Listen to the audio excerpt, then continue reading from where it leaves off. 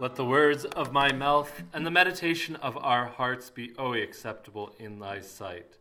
O Lord, our strength and our Redeemer. Amen. Please be seated.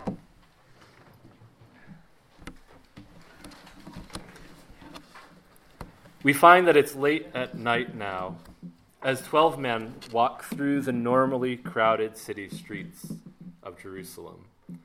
They whisper together, and suddenly their teacher speaks. I am the true vine, he says, and their mumbling is hushed. Somehow they know that the night air is pregnant with suspense. This trip to Jerusalem was not their first, but it had been weird, so much weirder than the several others before. Their teacher had come into the city with songs of praise from the people, but he had spared no time in criticizing the elite. He had spared no time in upsetting those who lived as hypocrites and abused their power. And then tonight, one of their numbers had run out of their Passover feast, and John was saying that their leader had said this one would betray him. They may have wondered why they weren't hiding. They may have wondered what that even meant. Some may have thought that Judas had stolen money from their meager treasury. But nonetheless, now they walked to the garden where their teacher liked to go, to pray and spend the late night hours talking to the Father, talking to God. Little did they know in less than 24 hours he would be hung upon a cross naked and full of shame. Little did they know in just moments a crowd of religious leaders would meet them in that peaceful garden and arrest him. Little did they know that they would lead him away like a sheep to the slaughter, and they, his beloved followers, would scatter.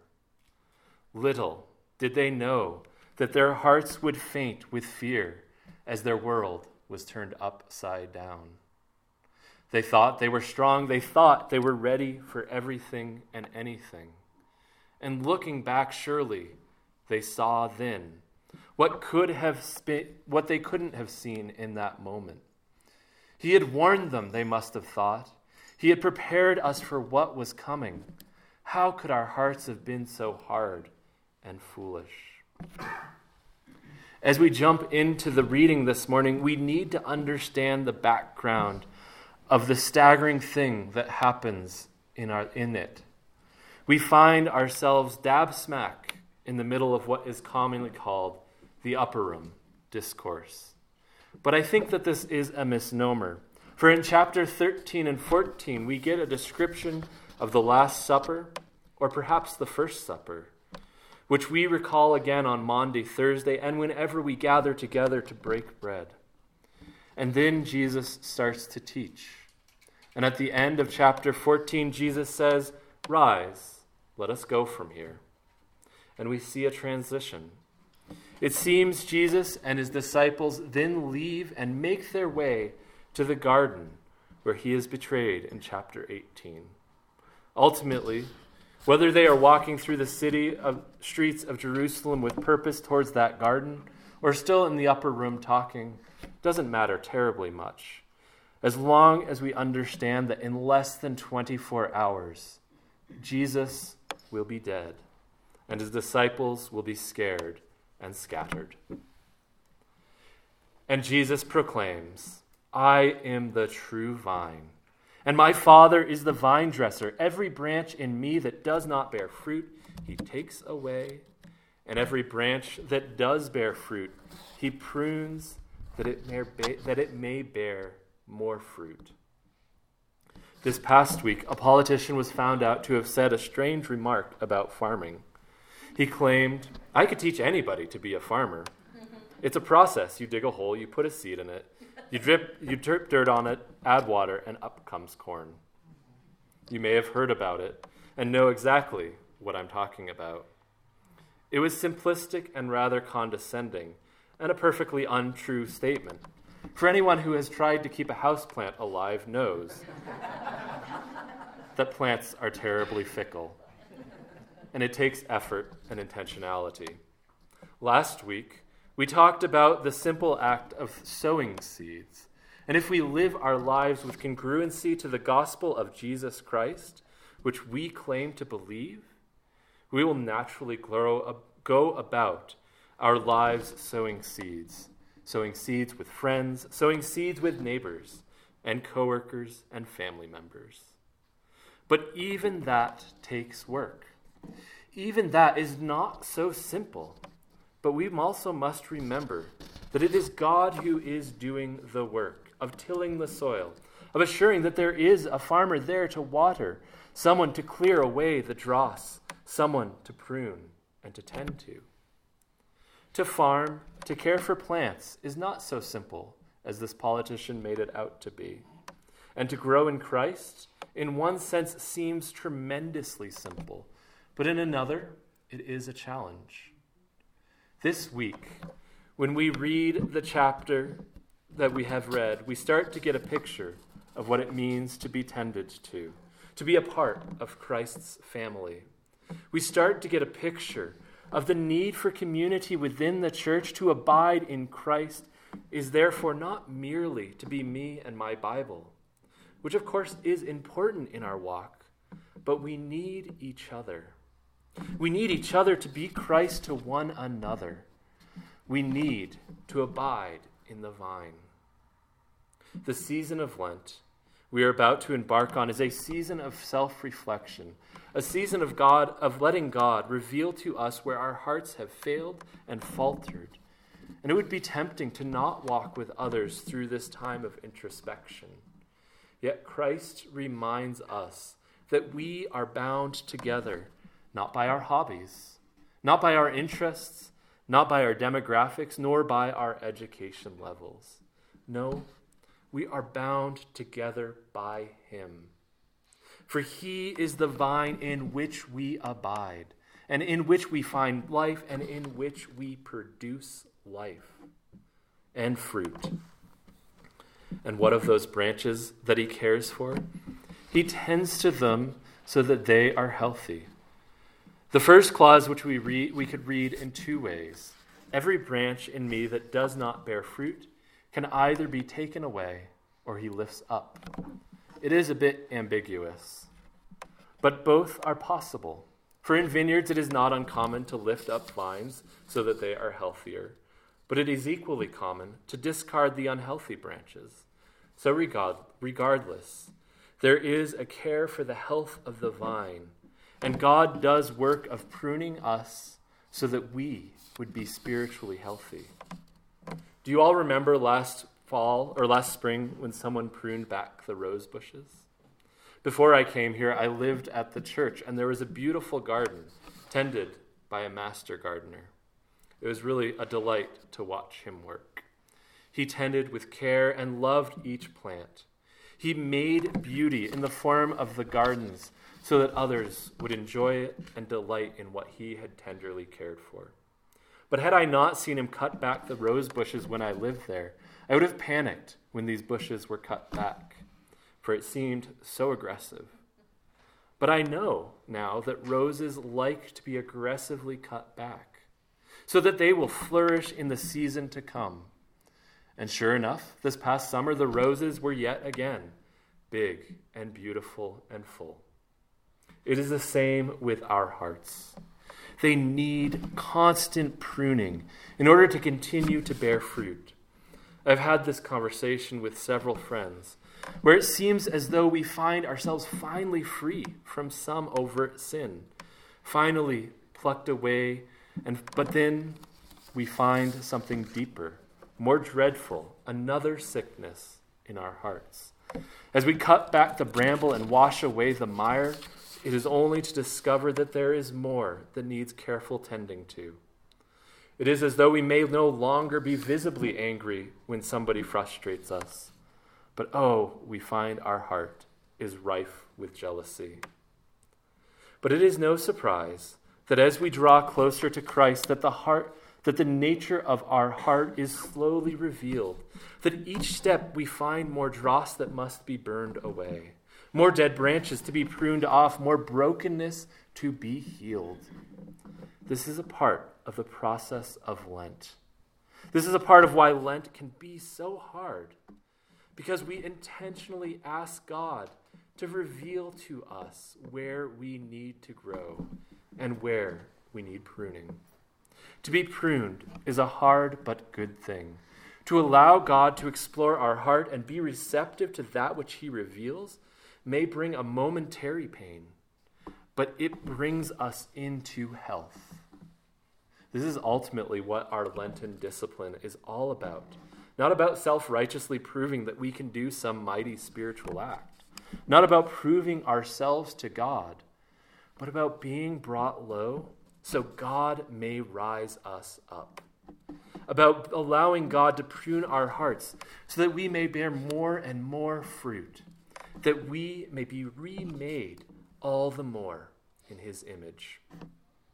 Then Christ declares that his disciples have already been made clean because the words that have been spoken to him. My friends, this passage reveals to us the tension between the reality of being made clean when we meet Christ, whenever that was, and that we are brought into his family, and that very hard reality that we still sin. We still find the mire of sin all over our hearts and minds. When we come to Christ, we are made new. We are called to remain in him, to abide in him and in his holy word, that word may do a transforming work in our hearts. We like to complicate things, but these are the simplest instructions. Abide in Christ through knowing his word and by being in fellowship with our brothers and sisters, by breaking his bread and drinking from his cup at his table. To abide in him means that we will bear fruit. And what is this fruit? It is the fruit of the Spirit: love, joy, peace, patience, kindness, goodness, faithfulness, gladness, and self-control. These fruits, if truly borne, make all the difference. Make all the difference in our lives and in the lives of those around us. They bring glory to God and let his light shine before others. This past month, I was talking to somebody about what is, I think, one of my favorite verses. That is Matthew 5:16. Let your light shine before others, so that they may see your good works and give glory to your Father who is in heaven. The person I was talking to pointed out that perhaps a better translation or reading might actually be beautiful works. Our good or beautiful works are those works that come from us abiding in the vine and in abiding in the Holy Spirit. They are works that come from being in Christ. They are works that are endued with the spiritual fruit of knowing God. But now comes a hard warning. If anyone does not abide in me, he is thrown away like a branch and withers, and the branches are gathered and thrown into the fire and burned. First, we are called to abide in Christ. If we are not abiding in him, we will dry up. Our hearts will become hard. As I read this past week, I couldn't help but think of those branches that you might find while taking a stroll in the woods, sitting on the forest floor for a week or a month or a year. And if you pick one up, they snap without the slightest of efforts. I know at times when I've wandered from God, at times when I've grown discouraged, or sin seemed so much more tantalizing than walking with Christ. It's at first fine. At first I was happy and nothing changed. But a week or a month went by, and soon my heart became dry. Soon the fruit of the Spirit started to wither upon the vine and die. Soon I was brittle, dry, and ripe to be cast away. If we do not abide in Christ, if we do not attend to the word daily, if we do not give our lives up to prayer, if we do not join in fellowship with the rest of the vine, soon our hearts will be hard.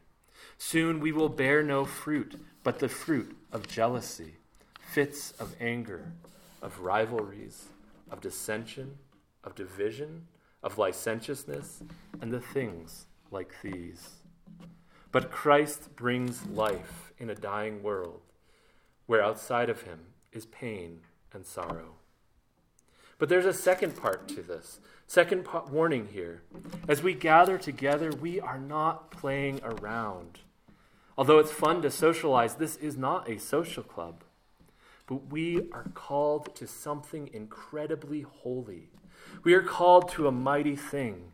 In worshiping, we are called into the presence of the glory of God. And in fellowship, we are called to share in his love for one another. An author once said that as we gather together to worship, we shouldn't be handing out bulletins and hymnals, but crash helmets and life preservers.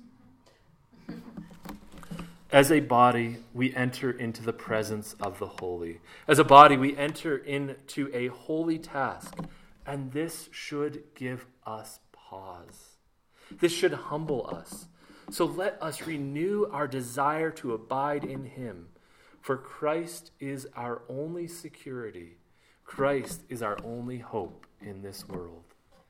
My friends, let us learn to abide in Christ day in and day out, renewing our commitment to grow in him, submitting ourselves and our hearts to his tender care. But now we must clarify something.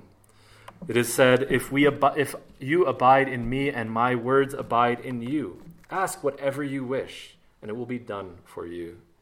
This is one of those poor verses that are so often abused by those in the health and wealth movement. But there's a kicker to this. If we are abiding in Christ, the more spiritually healthy we get, the closer we come to the heart of Christ, the more our prayers shift from, I want this, I want that, to not my will, O Lord, but thy will be done. The more intimately we come to know Christ, the more we dwell in his will being done in our hearts. So, if we abide in Christ, we will want more than anything is that the Father's will would be done in our lives. The more we abide in Christ, the more the Lord's Prayer becomes our prayer. The more we delight in knowing that the Father's will would be done. And now we come to this beautiful part. As the Father has loved me, so I have loved you. Abide in my love.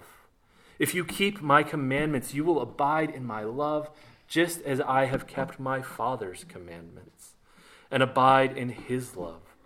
These things I have spoken to you, that my joy may be in you, and that your joy may be full. Remember the point I made at the beginning of the sermon? That Christ is knowingly walking to his crucifixion as he teaches these things? That soon the disciples' world would be turned upside down? We can easily reduce these verses to empty sentimentality. But Christ is preparing his disciples, his students, his friends for the horrible thing that is about to happen. I want to suggest that perhaps we shouldn't read this as abide here, for I'm not sure we grasp exactly what is being said, but rather we should read it as remain in my love. Christ is saying, you are about to see something awful. You are about to experience the darkest day in human history. You are about to watch me die. Remain in my love. I promise you, my friends, it is going to seem dark. It is going to seem terrible. But remain, remain, remain. For I am going to remain in the Father's love. The crucifixion, as I mentioned, the crucifixion is an act of love. I mentioned this a long time ago, but atheists often criticize the Christian religion for the crucifixion. And they say if Jesus was really God, that he could have just ripped himself off of the cross. To which we respond, yes, of course he could have. But because he is God, his love for us kept him upon the cross. The cross is an act of love, And Christ makes that perfectly clear. And what is more amazing, Christ knows he's about to take the cup of the wrath of the Father. He is about to drink the dregs of it. He's about to drink every last ounce of what we deserve. He is going to drink every drop for us. But even in this, he does not doubt the love of the Father. The crucifixion is an act of God's love for humanity. And there we see our invitation into the loving community of the Trinity. In Christ's loving submission to the Father, we are called to abide in the love of Christ. We are called to remain in that love. We are assured, no matter where the paths may bring us, Christ remains with us. Just as Christ has experienced the worst, he can guide us through the worst which we might experience. Just as Christ has experienced the ultimate love, he brings us into that love, that our joy may be complete. In a world that hurts, in a broken world where backbiting and nitpicking and cruelty persist so clearly, Christ's love brings us into complete joy, heals our broken hearts, and says, rejoice. Again I say, rejoice. For God's love has redeemed our brokenness, and our joy is complete in him. And then he flat out tells his disciples what is about to happen. He is about to give up his life for them. He is about to give up his life for us, that we might have true life and true joy. And then he says, no longer I call you servants or slaves, but I have called you friends. Think for a moment about those sins that perhaps have dogged you for too long. Think for a moment, if you can remember it, about the time which you came to know Christ, or a time which you have wandered from him in how you lived. Think for a moment about the effects of sin in your heart. Where would you be without Christ? In sin, we are slaves. In sin, we are like a leaf blown by the wind, not by our own will, but by the will of the flesh, chasing the next high, whether it be a literal high, whether it be filling our desires of lust, whether it be chasing after power, whether it be in consuming gluttonously, whether it be in lust. Do not be deceived. To be in sin is to be a slave to your flesh and to your passions. And we are freed from that slavery. We are freed to become servants of the Father. But Christ says something here, says something incredibly beautiful. We are no longer called servants or slaves. We are no longer slaves to sin, nor are we merely servants in the house of God, though that would be enough for me. We are called friends of Christ. We are called friends of God. And this isn't just a friendship like when you're out and your spouse or you see someone that you say hi to and they say, who is that? And you say, well, that's my friend. When we really mean, that's some acquaintance that I know. No, our friendship with Christ is a call to be on intimate terms with him. It is to be known and to know him. We are invited into intimacy with Christ. Can you imagine anything better? Can you imagine anything more beautiful than being known intimately by the one who created the heavens and the earth? This is what Christ has invited us to, intimate friendship. How good and beautiful is that?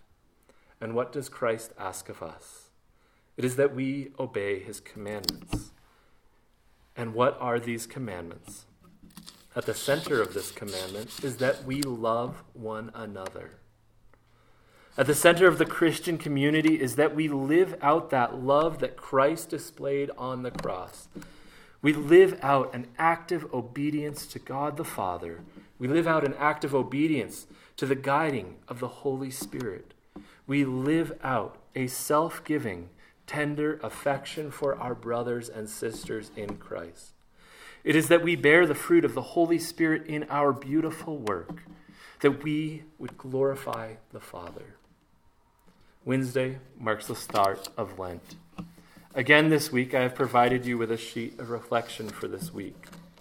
Too often, I sort of stumble into Lent. But by the grace of God, I wanted to be more intentional this year. Lent is a time of introspection and renewed intimacy with Christ. But let us also remember Christ's commandment that we would love one another. Let us remember, too, what St. Paul had said, that without love, we are nothing but a clanging gong. As we enter into this season of repentance and season of self-reflection, let all that we do be done for the love of God and for our neighbors. As we wrap up this service this morning, I will read from the second long exhortation on page 86 of the Book of Common Prayer. I will announce it again when the time comes. But I would invite and encourage all of you to read along. And then in this coming week, take time to reflect upon the words that are being said. This was more typically used in parishes that do not have regular communion, but it provides a good outline of reflection for the week preceding Lent as well. Let us not miss this good and beautiful opportunity to flee from that slavery of sin and into the loving arms of Christ. Let us rather learn to abide and remain in the love of him. Let us take the opportunity to dwell richly in him and he in us, that all that we do would glorify the Father. In the name of the Father, and the Son, and the Holy Ghost. Amen.